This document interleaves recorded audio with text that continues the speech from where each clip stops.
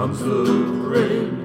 With my anger comes a tide of emotion, killing joy, cutting steel across your eyes. Hi, this is Brennan Davis from Bedrock Games and the Bedrock blog, and I'm here with Jeremy Bai for another episode of the Righteous Blood podcast. And today we're going to be talking about The Wandering Swordsman, a 1970 Chang Cheh film starring David Chang and Lili Lili. It also has appearances by Wu Ma and a number of other people. This is a film that's got some interesting lightness martial arts in it, and it's about a character named The Wandering Swordsman who travels around seeking adventure and meets a group of bandits who are planning to rob a convoy escorting some valuables. Initially, he is tricked by them into participating in a robbery, but then realizes his folly and he returns to take his revenge on them. That's the basic synopsis right out of the Wikipedia page, and that doesn't quite capture, I think, the feel of the film really well, but it gives you an overview of the plot. So, Jeremy, why don't you give your thoughts on it, because this is one that you brought up in conversation and we decided to do, and you mentioned it, and I think you asked me if I had seen it, and it sounded familiar, and then I went through I have like a collection of films, and I found a film that it was one of those movies that like I saw like once or twice and put in the drawer, and I pulled it out and showed you the cover, and you were like, yeah, that's the movie. So that might give you an idea of where this film resides in terms of not quality, but just in terms of where it fits into the grand scheme of things for people. But what was your feeling about this movie? Well, I ran into it as I was going through all of the stuff I could find on Prime that was free, basically, and trying to also pick through whatever movies we recommended in the book or mentioned in the book that maybe I hadn't watched, because there are a lot of things in the book that you suggested or mentioned or whatever. And this wasn't in the list, though, right? This was not. I don't think it was. No, this was not. But this was just kind of as I was going through that process, I stumbled across it, and I was like, oh, wow, I haven't seen this one, so I watched it. And I was watching it just for fun, kind of, so I didn't take notes, and I wasn't really preparing to do a podcast on it. Then, like I think last week or so, when we decided to go ahead and do a podcast on it, I went back to, unfortunately, I didn't have the time to sit down and watch it, so I kind of skimmed through all the scenes to refresh my memory. But unfortunately, I wasn't paying super close attention to the language aspects, and I actually forgot a lot of the, like you were asking me just before we started about the specific geography of where it was taking place, things like that. Those kind of things didn't make a huge impression on me. I wanted to say that up front. So my impression of the film in general was that, I actually didn't really like it very much. I know it's kind of, for anybody who follows the podcast a lot, I think like almost all the time I'm like, this is great. I love this film pretty much. And this one just kind of, I didn't really like it that much. And I kind of tried to identify the reason why. And I honestly don't really know specifically the exact reason, because again, I was kind of watching it for fun and got two kids in the house. So I watched it, got to the end, and I was like, and then kind of went on my way. And then later, as we were talking about it, I was thinking about it, going back. And I think there's a couple different reasons why I wouldn't put this on my list of favorite films. Now, let me qualify that. It's actually very cool. I know there's going to be people who like it. I think there are many aspects that are perfect for Righteous Blood, Ruthless Blades, because it's a pretty dark plot. I would call it kind of like a tragedy sort of ending. And in terms of the action and the genre tropes and the acting and all that stuff, it's great. It just didn't click for me. I think one reason is actually because of David Chang, the lead actor, or I think he has a couple different names he goes by. He's like the smiley guy, I think, is how I think of him. He has this like really distinct and flashy smile. And in this movie, it was an actual character trait too. So it was on top of his. It was. Because normally in films he'll flash that smile, but also I've seen him play he's played a lot of James Dean type characters too that are much more brooding. But this character isn't really that. This character is much more about the smile and kind of whimsical and almost a prankster type character, right? And I think probably one of the reasons why it didn't click for me personally was because they really went heavy on that in the opening parts of the movie, where he was like flashing the smile, kind of, being mischievous and at the same time sort of kind of heroic good guy. but then the movie turns very like kind of dramatic and dark, and then ends sort of tragically. And for me personally, the character just didn't really make sense because to me personally, he starts out as kind of like we just mentioned, this sort of trickster, but like almost Robin Hood kind of like helping the people and like fooling the bad guys, and then he essentially like now we'll get into spoilers here. He essentially kind of sacrifices himself, but I didn't really feel any build up that made that believable to me. Like he meets this girl that kind of is involved with it and whatever, but it just went from like playful to really dark. And it's not like I'm opposed to darkness and like sad endings and all that stuff, but it just was kind of incongruous to me.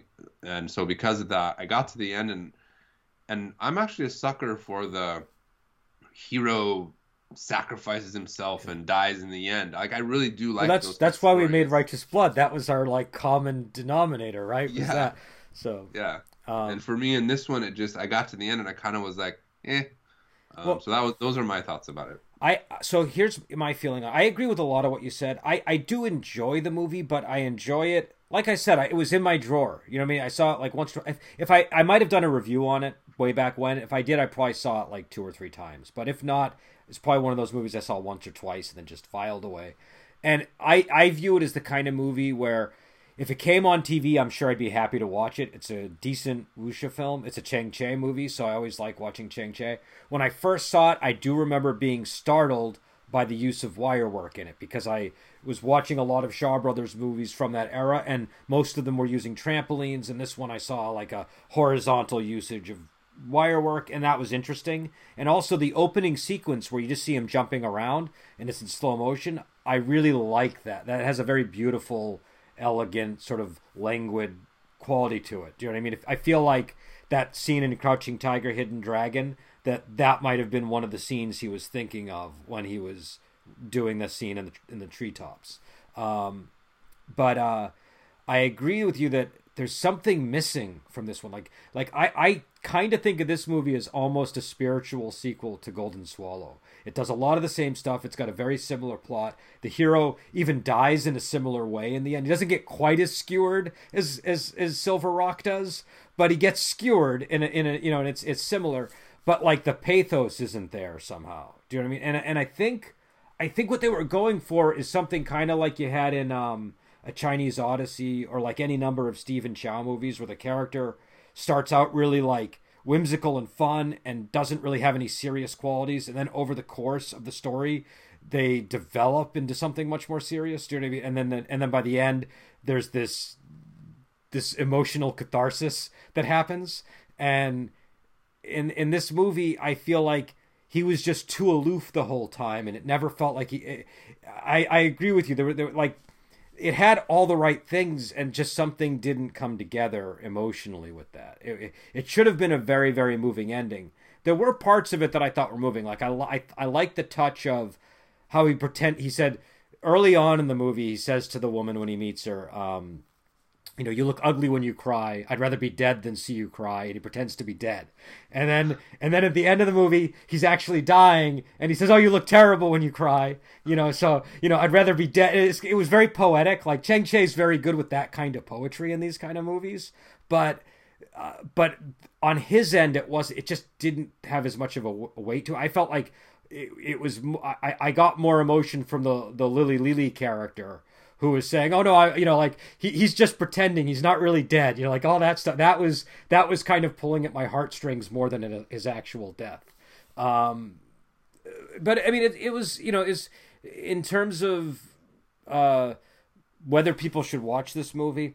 I would not recommend this as a first wuxia film. If you're going through our list of wuxia movies or anybody's list and trying to find out what the genre's about, this probably isn't a good first go. I think this is one that would benefit from having more familiarity with the genre first, and then you can decide if you like it. You might not agree with me and Jeremy's take on it. I would say I have a slightly more positive take on it, but I think we're still kind of in a similar ballpark where it's just not one of the stronger films for us. Yeah, I mean, and don't get me wrong, like I don't hate it. For instance, the way that I hate Bride with White Hair too, which I really don't like. it just didn't click, and I know I have to also admit that I have to admit to my biases, I think, in that I am very ambivalent about David Chang. That's Okay. his common screen credit, right? David Chang. That's what I usually hear people call Okay. him. So I'm kind of like ambivalent about him. Like I just tend to not like his characters that much in the things that I've seen, and I don't know. Like for instance, I'm thinking Boxer with Shantung. I got a similar. He also played a similar like smiley character in that one that ended up dying. I actually liked him better in Boxer with Shantung. That's the one that jumps out to me a lot. But that could also have something to do with it. That he's just.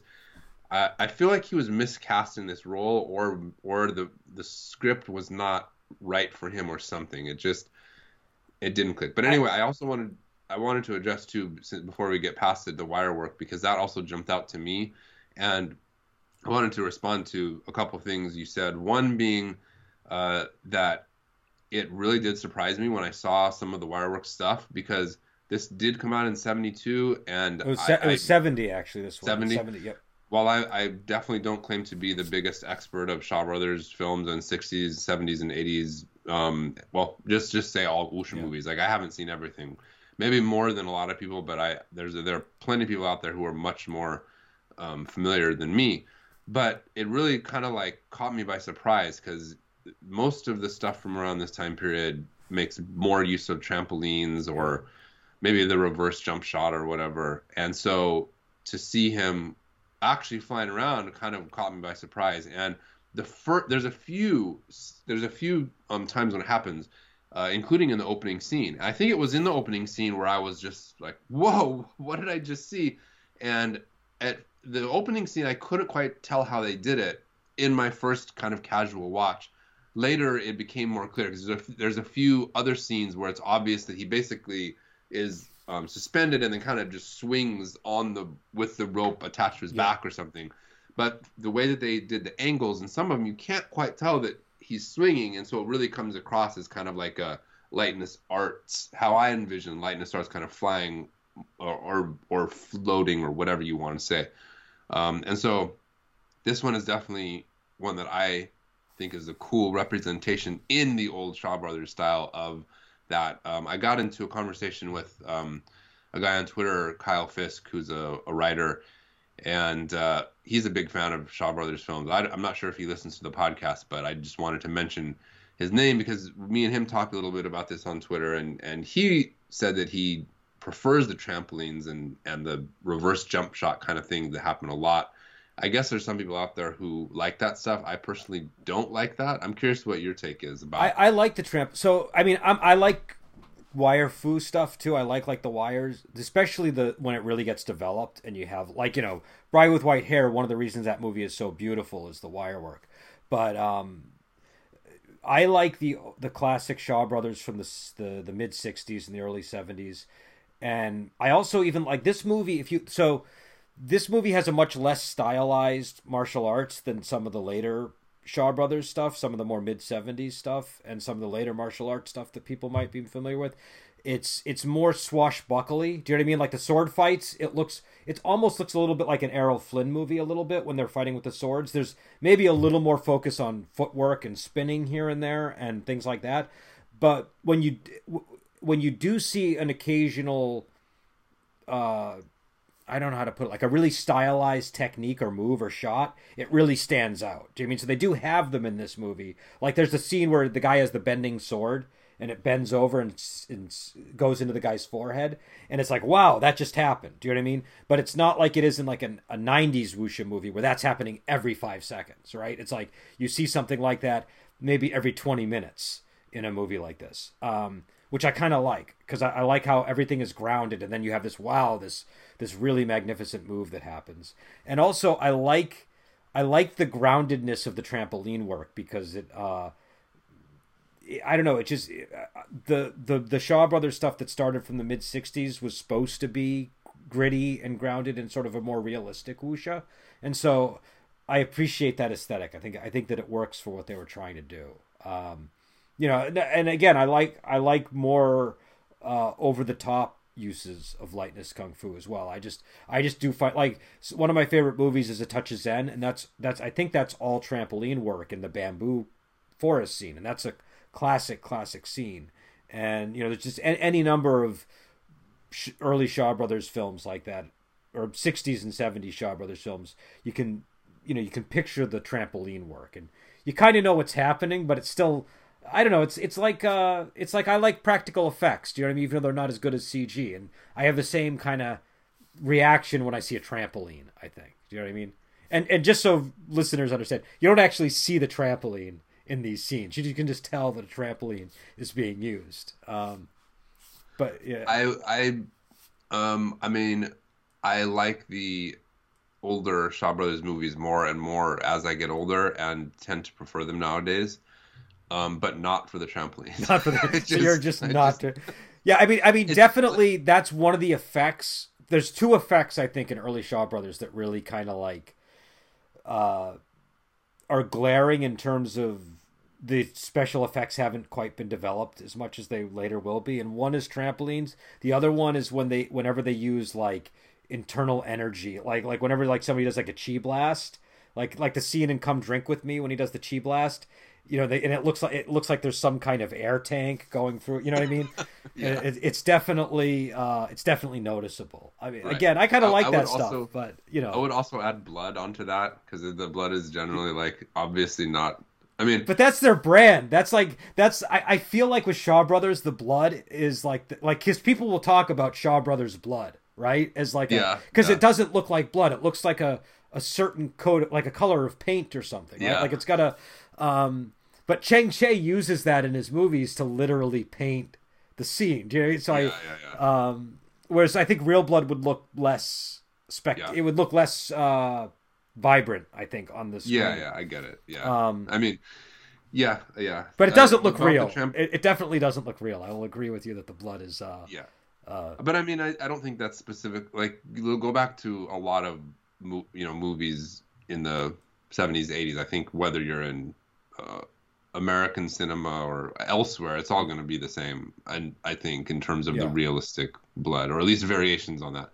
About going back to the trampolines, to explain why I don't like it. I mean, it's not like I blanket don't like them. There are some scenes where trampolines are used that actually I think come across pretty well. Mm-hmm. But then other times where it's like I'm just looking at it and it's like doink, doink, doink, doink, and I'm like, I feel like I'm watching Mario or something, and not like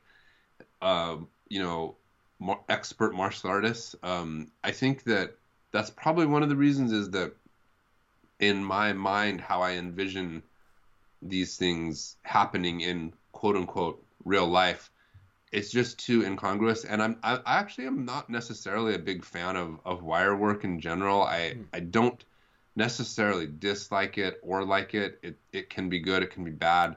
But in my mind, when I kind of close my eyes and read these books, or think about how they would work, and I think, okay, what would it be like if somebody could literally use the energy in their body to make themselves lighter and also propel themselves with greater speed? Like, how would that actually look if I was looking out the window and all of a sudden this guy kind of ran across the parking lot and then jumped up onto the roof and then jumped onto the opposing roof? Like, what would it actually look like?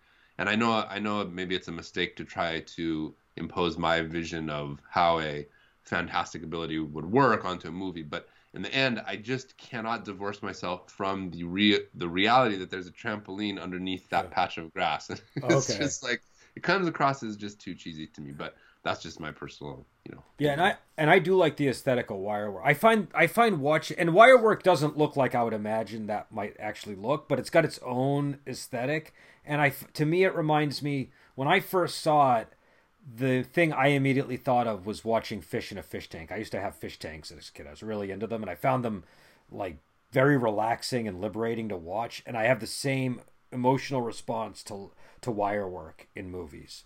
I think I find it liberating is the thing. I feel like I'm just as the actor's not tethered to gravity, I am not tethered by gravity. So, but I will say this too, and it's a little bit off topic.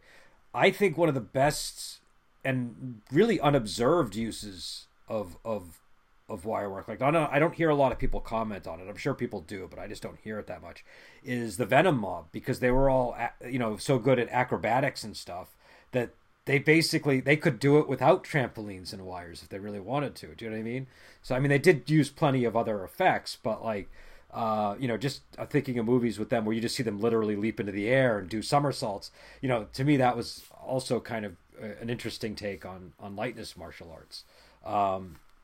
But all right, so anything else to cover on the lightness kung fu? Or sure, I'm gonna say one more thing that I'm sure you're gonna blast me for, and probably people in the audience are gonna turn off the podcast. I just want to say we can all have different opinions on these things, and it's fine. It's sure. I actually, so if I was gonna pick what I would have as my ideal representation,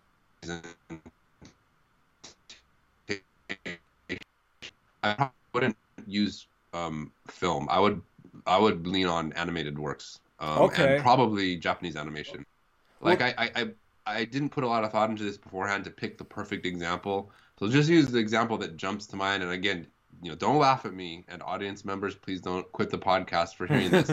But the way that like the ninjas run in Naruto, except for the hands going behind the back, but like not that part, but just the way that they're like speeding through the treetops and kind of jumping and that kind of stuff.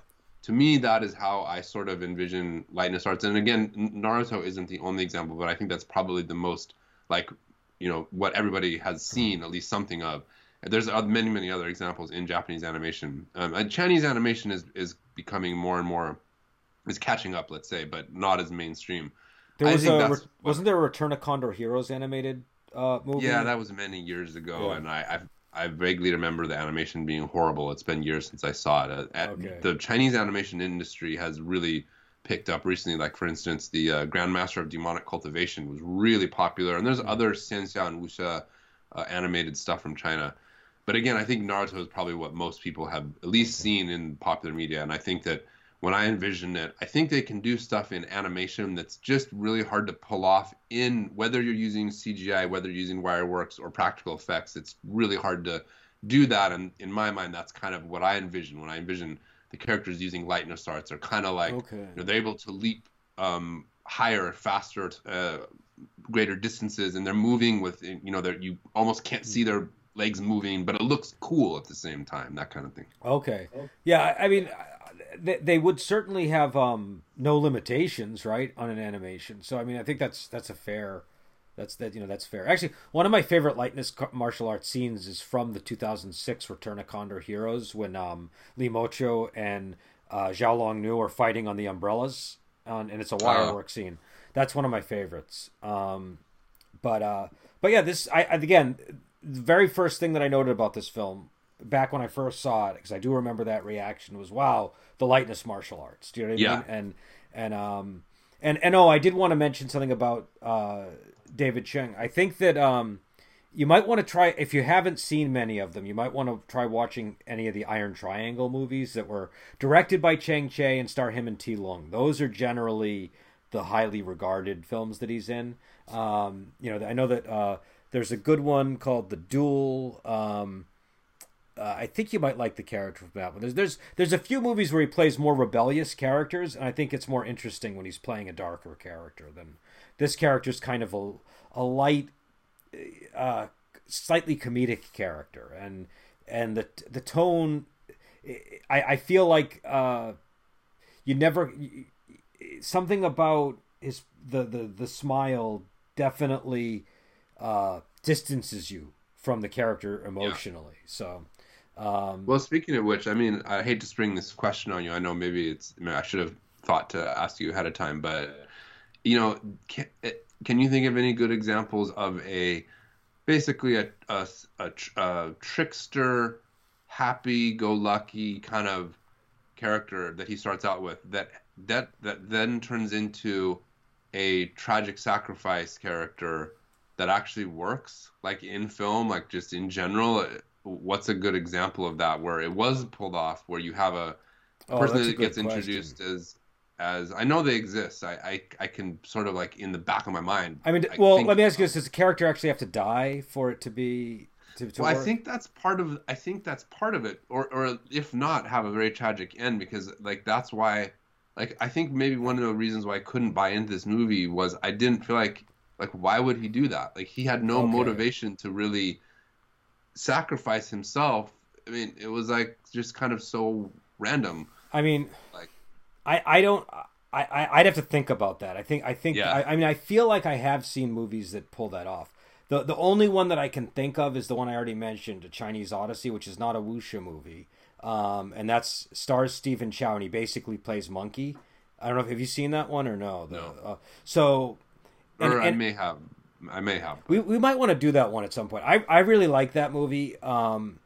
It's a two-parter, so you have to watch two. It's basically Journey to the West, but it's like a really postmodern version of Journey to the West. And whether it ends in tragedy or not is kind of a point of view thing, but I think it's a very tragic ending in terms of romance, and it's got a lot of heart, like a lot of movies that like he didn't direct it, but I associate Stephen Chow with movies that have like a surprising use of heart in them, even though they're comedic. And in that film, the character is kind of goofy all the way through up until the very end, and there is like a sacrifice, but it's not like in the style of Chang Che.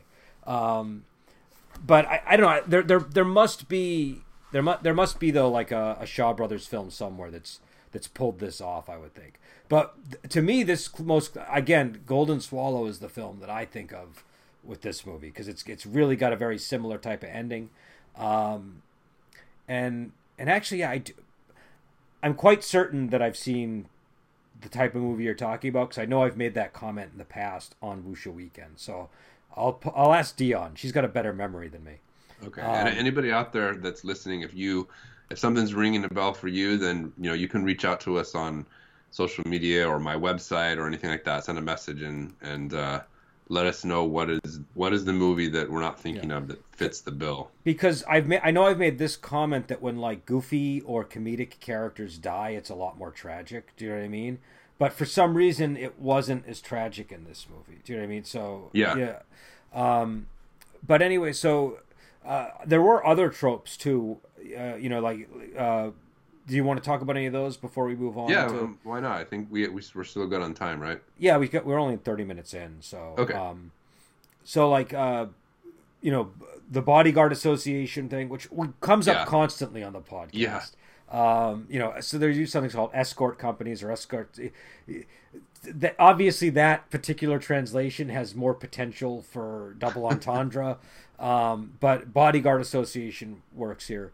And like you were saying, I think before the podcast, you talked about how this movie was built around misunderstandings and how and again, I think that might be for me where this movie maybe doesn't quite work. The misunderstanding seems kind of like it seems like it's supposed to be like a loss of innocence type thing, but it doesn't seem like it ever really registers with him fully. I guess that's maybe the problem. I don't know. Any other tropes that stuck out at you, or? Well, I mean, there's a lot of stuff about face. I mean, that's kind of inherent in virtually any Chinese movie, wuxia movie. But that stuff comes into it with the opposing love interest, I guess, or is it an opposing love interest, or the girl's like martial arts brother? I can't remember if they developed that in a romantic angle or not. Not real. I don't think so. I think the only guy that had potential for romance, I think, got killed in the very beginning of the movie. I think what was his name? Choi, brother Choi. Oh, okay. I got the impression he might have been a potential love interest, but I could be wrong because again, this is one of those movies where they say brother a lot, and I'm assuming he was her martial brother, not a real brother. Right. But anyway, I do. Yeah, the bodyguard or escort company, however you want to word it, the way it's portrayed in this movie, I think, is pretty good because a lot of times the impression that people get when that comes up in the movies is that it's like a group of a handful of people that are basically like, what's the word? I'm thinking of the Dungeons and Dragons term. caravan escorts essentially. Mm-hmm. It's a little bit more complicated, I think, in Wuxia, and this is a good example where it's not just a group of people and then they take things from point A to point B. They might have different branches, different groups that are on one mission or another mission, and they might have somebody in charge of them that is overseeing multiple different jobs or something like that. And so I think that although the escort job or the bodyguard job, as we listed in Righteous Blood, Ruthless Blades, as a potential for an adventure or a campaign or something, although it could be as simple as take something from point A to point B and then deal with whatever happens along the way. That's kind of like what the Obsidian Bat is. It could actually be a lot more complicated than that. In fact, the Obsidian Bat adventure, we specifically designed it to be very simple and easy to run, especially for beginner GMs or people unfamiliar with Wuxia. But if you think about it, it's actually sort of simple in a contrived way in that the majority of the escort company has already been slaughtered. Normally speaking, there would be a lot more people in this escort company, the Handan escort company, and they would presumably be running a lot of different jobs at different times. And so, again, the escort company... So the Wei Xiang Security Bureau, I think is what they called them in the subtitles, right? Yeah, I'd have to double check. I have the Chinese up here. I'm curious what... Again, I wasn't watching it with an eye for the language. I'd have to double check. I took some notes, so I have like notes on people's names and stuff if we need any of that. And I think the chief's name was Zhang and the other chief's name was Huang. Yes, I'm seeing that here, and I have the Chinese wiki up to look at it. Anyway, my point is just that you could take this trope and make it a lot more complicated than point A to point B. And I feel like this movie is a good example in that regard because they're kind of like off on their one mission, but their boss is not even there. Or was it a sub boss? I can't remember. There was a sub boss. Big floppy hat. There was a sub boss, and then there was they said chief in both instances, but my impression is one was the sub chief, one was the chief. Right. So you have one group over here kind of doing something, but then they run into trouble, and then somebody has to come in from the main headquarters or whatever it is.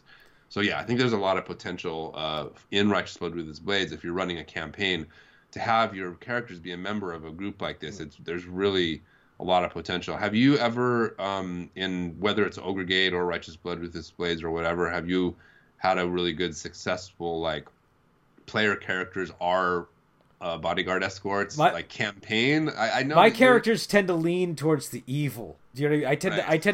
I tend to get more Venom Mob style parties. Do you know what I mean? Like not that the Venom Mob were evil characters, but like just more. I don't think I've had. I am planning on doing a constable campaign in the near future. But I don't think I've had too many where the whole campaign was they were doing escort jobs. I have had ones where they rob an escort company multiple times. That's come up a lot. So you might have to ask another GM who's got more, whose players are more wholesome. But mine usually like to rob things, I find.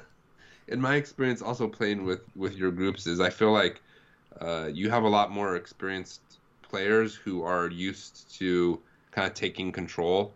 Mm. And I've played with a lot of, in the games I run, I tend to be running them for more beginner players. It's just how it's always worked. I've always been the one that wants to play, and then around me are people who aren't familiar. And so usually when that happens, I find at least they're more waiting to see what happens and then react to it as opposed to taking the reins. And I think probably bodyguard escort company is less appropriate for people who want to take the reins because you're kind of forced to be on a path. You're going on missions all the time. Yeah, and so I think your groups tend to be the ones that want to let's take over this town kind of people. Yeah, I run what I like to call Boxer from Shangtung campaigns a lot. Do you know what I mean? And I tend to run it very sandboxy. So that's but I mean still escort companies still factor in because players will hire them or they'll, like I said, they'll rob them. Do you know what I mean? Yeah. They're a fixture of the setting. And when we did the Obsidian Bat adventure, obviously I ran that a bunch of times. and again, I think once in a while, there'd be like an ad hoc escort company type adventure, even if they weren't officially an escort company. But though I think what would be more likely to happen is at some point I would have expected, like the people from Bonebreaker Sect campaign, I could easily see them deciding to become an escort company. Do you know what I mean? That's something that I could envision in one of my kind of like from Heroes Shed No Tears, essentially. Like yeah. They rise from the bottom to the top, and then after you get to the top, legitimize yourself. Yeah, that's kind of what I would imagine happening. Although you bring up a good point about the robbing them, because that's something probably GMs should keep in mind, is that if the players end up in that kind of situation where they take out the bodyguard escorts or rob them or something, generally speaking, they're going to have to deal with some kind of ramifications. It's not as though that they can just walk off into the sunset and then nobody cares about what just happened. Yeah, well, I think we have some simple suggestions in there on how to deal with when the players break the law. I have to look through the GM section to find it, and I don't have it on hand right now. But one thing that I've done in Ogregate when I handle that stuff, I have this in a big Word document, and eventually I'm going to release a book with it.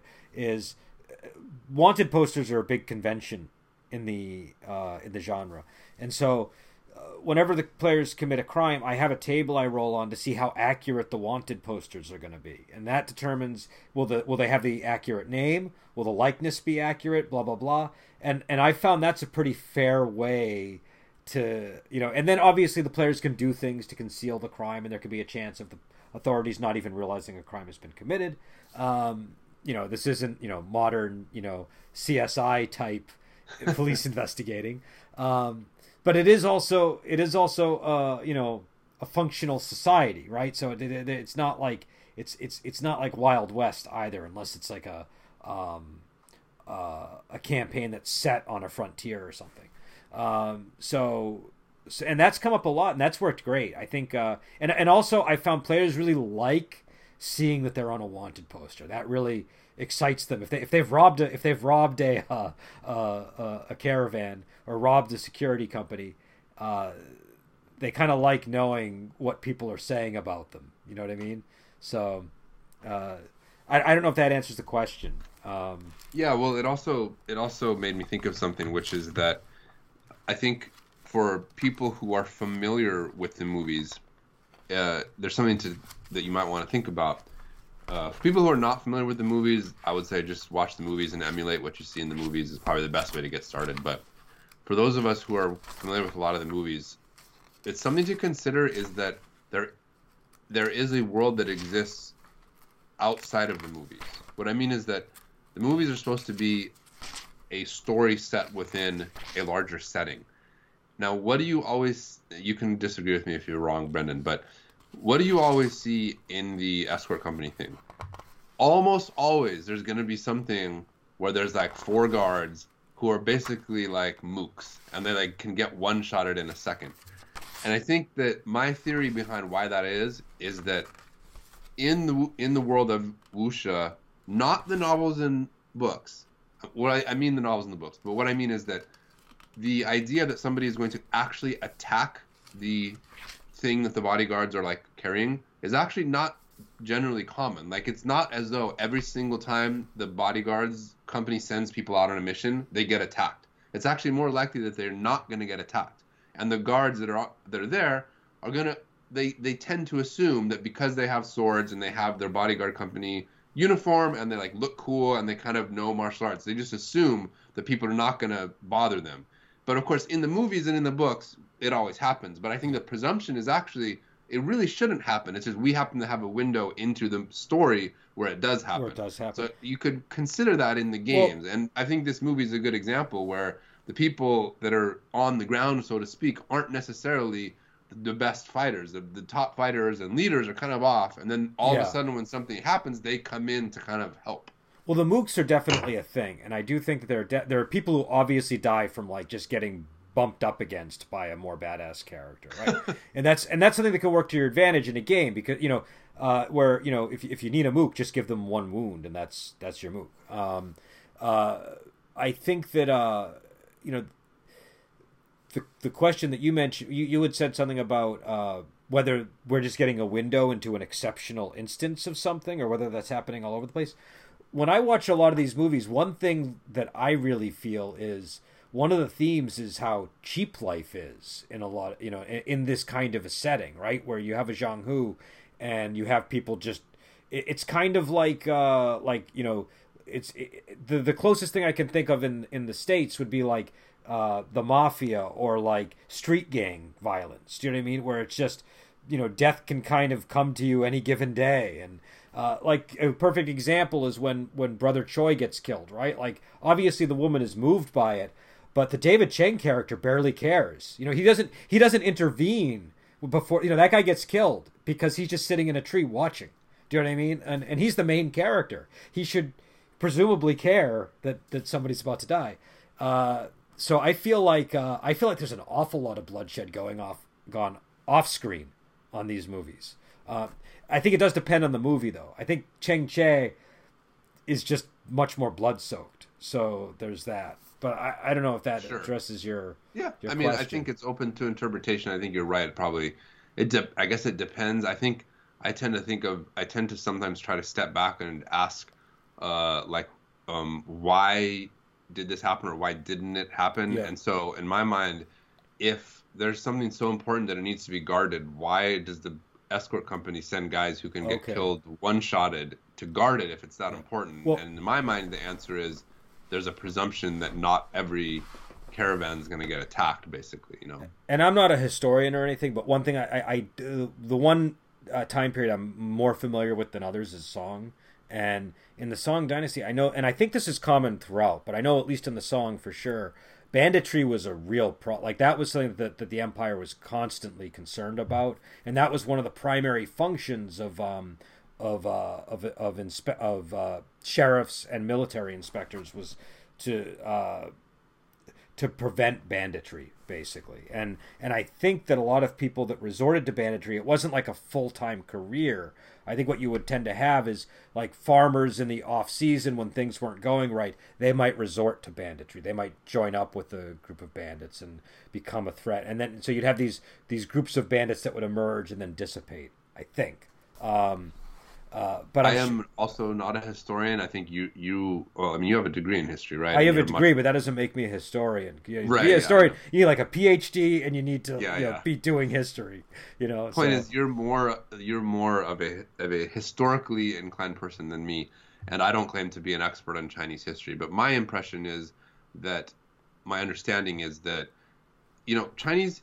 You can't just say, in ancient China, blah, blah, blah, because it's just, you can't do that because there were so many things changing back and forth. And specifically my understanding in terms of martial arts is there was a lot of back and forth in terms of were commoners allowed to practice martial arts? Were they not? Could they have weapons? Could they not? Through different dynasties and time periods and all these different things. My impression has been that the Song Dynasty, like if I have this dream, by the way, I want to write a novel, what I call a historical wuxia novel. And by that, I mean very realistic, no flying around and stuff, but at the same time feels like a wuxia novel. And I want to set it in the Song Dynasty because based on what I've read in different books and history books and stuff, that is the time period where basically it's like almost as close to the wuxia jianghu that we see in the movies and stuff as existed in real life. In that, just like you were saying, there were bandits and there were companies and people who could be hired, private martial artists who would escort people along the roads, defend them from bandits. And there was, by the Song Dynasty, martial arts were, there were, names. People had nicknames based on their martial arts. Like historically, you can find examples of this. And that's why I've actually already planned out an entire novel, or at least a novelette, I'm not sure how long it would be, that takes place in the Song Dynasty because of that specific reason. And so, I agree with you about that. And I think that there is a historical precedent, not necessarily in every, period throughout the long history of ancient China. But yeah. But what I will say is I do think that when you have a Zhang Hu, one of the themes that emerges is the effects that violence has on people, and I think that's something that you see in this movie is that again, people just kind of dying left and right, and it's not the main character seems a little bit unfazed by it, but I feel like the viewer is supposed to be impacted by it because we see a lot of characters whose faces you recognize because they've come up in scenes before getting killed. Do you know what I mean? But yeah. Oh, I found the adjudicating crime section. I wanted to have the actual text so that we could go over it. So I'm just going to read it out loud, and this is sort of the way that we suggested handling crimes being committed in the game. Here is a handy way to rule when players commit crimes and then attempt to conceal them. Have the players make a crime roll using a skill that seems relevant to the situation: survival, theft, magical arts, etc. Then determine the quality of the local law enforcement institution, such as a sheriff, constable, or patrolling inspector, on a scale of 0 to 7, which would represent the number of d10s that you roll against the TN. Make the roll. If the law enforcement roll succeeds, they eventually find evidence tying the players to the crime. If they fail, they do not. So that's the solution we came up with to that problem that you had mentioned, which is one that I've used plenty, and that definitely works. That's I have a number of tools that I use depending on the game, and I use variations on that throughout all of my Wuxia campaigns, and it seems to work. Yeah, I think we've talked about this before, and my take, as I think I explained before, is that I like to I've done a video. I did a video on why Wuxia is better than Xianxia on my YouTube channel. It's actually a kind of a tongue-in-cheek because I have another one called Why is Xianxia Better Than Wuxia? So I don't actually think one is better than the other, but in any case, in the video I did about why Wuxia is better, one of the reasons I cite is that I feel like it's more realistic, more grounded, and it's something that you could envision actually happening in real life. So like when I watch many Wuxia movies, it's kind of like it's kind of like watching Robin Hood movies where it's not real, but it's kind of like you kind of can imagine it happening or something similar to that happening. And so because of that, I ideally like to have a Wuxia role-playing adventure be a little bit more on the realistic side than on the fantastic side. Not talking about the special abilities and stuff. What I'm talking about is what you were just mentioning, the crime. So we have all seen scenes in Wuxia movies where there's like some sort of like street middle of the street showdown and sword fight, and then somebody dies. But in real life, ancient China, like you couldn't just go around killing people and then just walk off into the sunset. I mean, if you kill somebody, generally speaking, like in the middle of a city, somebody's gonna try to come after you and hunt you down. Same as similar to the Wild West. It's like in the real life Wild West, there obviously were gunfights and violence and people getting killed and stuff, but that didn't mean that you could just literally walk around killing people and then nobody would do anything about it. And so I think that's why we came up with that system to begin with, was because I had players that were going around doing stuff, and I kind of was thinking, what if somebody finds these bodies on the road?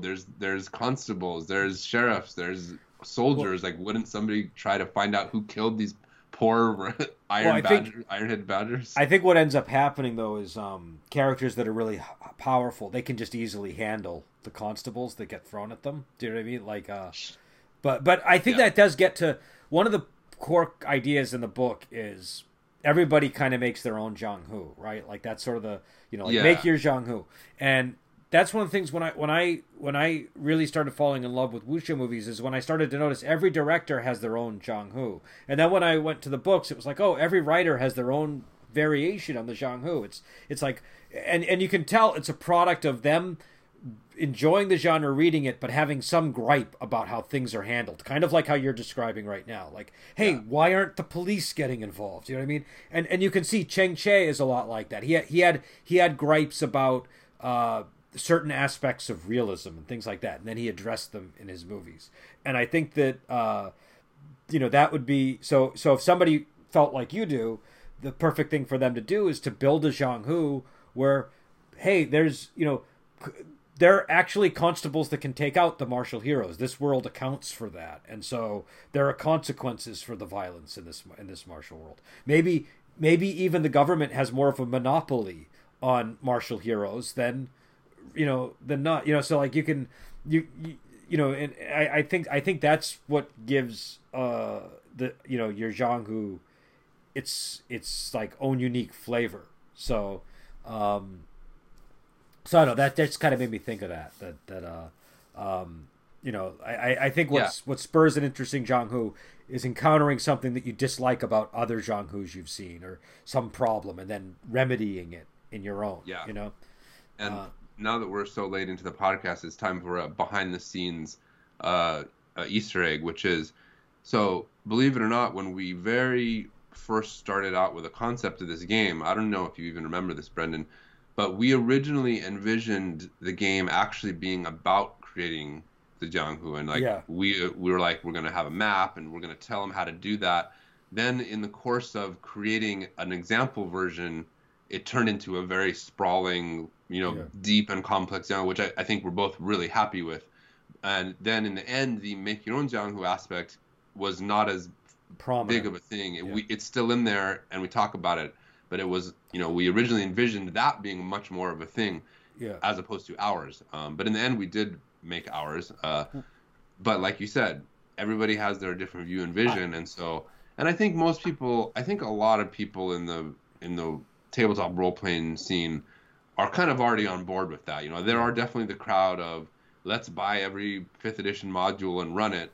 But I think there's plenty of other people out there who want to make their own versions, their own worlds, their own homebrew stuff, and we're advocates of that, for sure. Well, and what I liked about it, because the original concept, I don't remember how he finally phrased it in the book, but the original concept that I was picturing from those early discussions was we'd have like a black and white map of China, and then you would write in red on top of that map your Zhang Hu.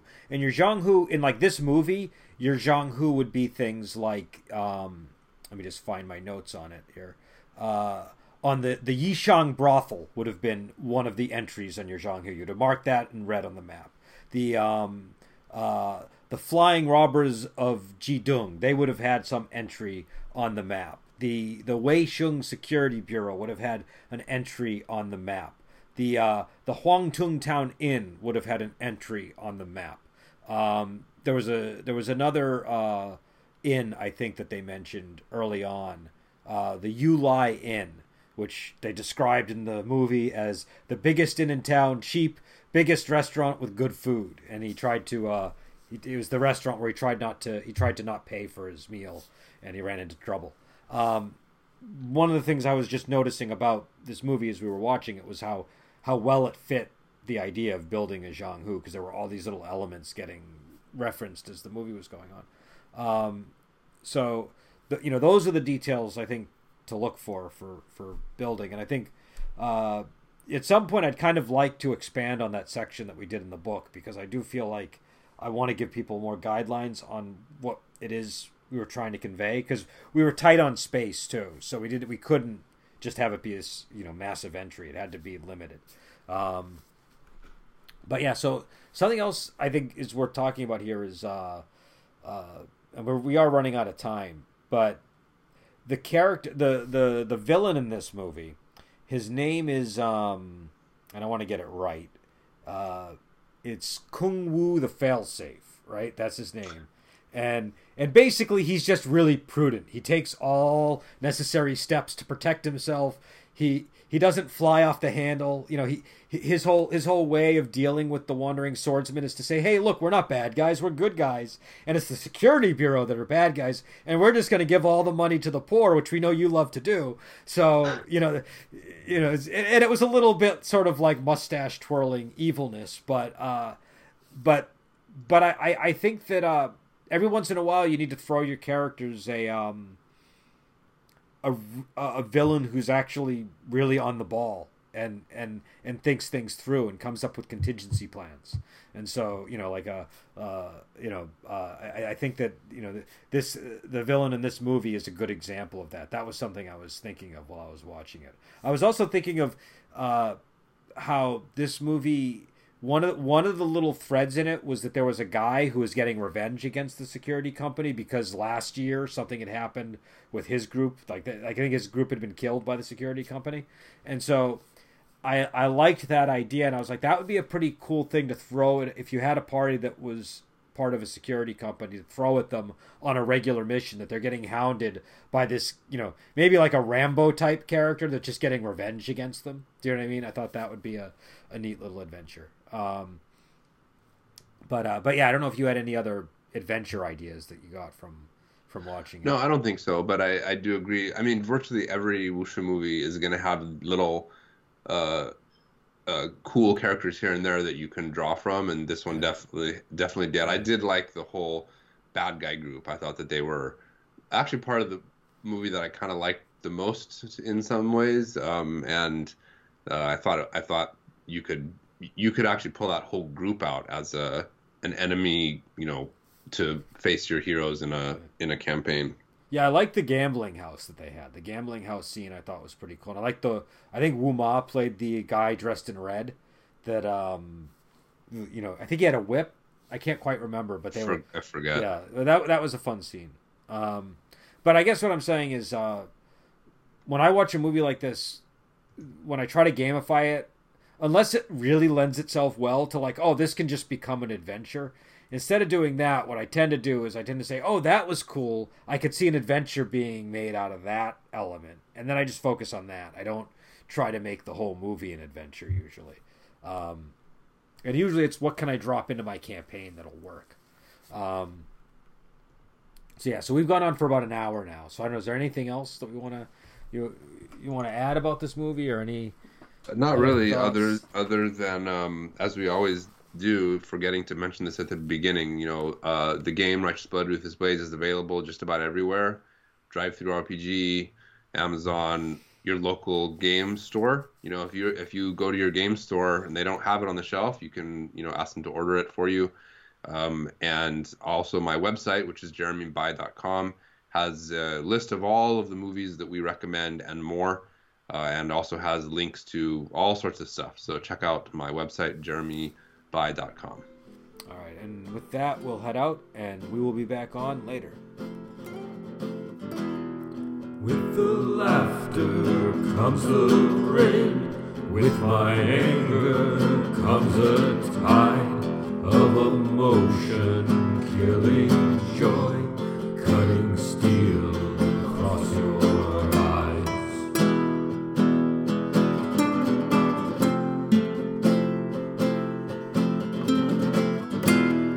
Are you dead?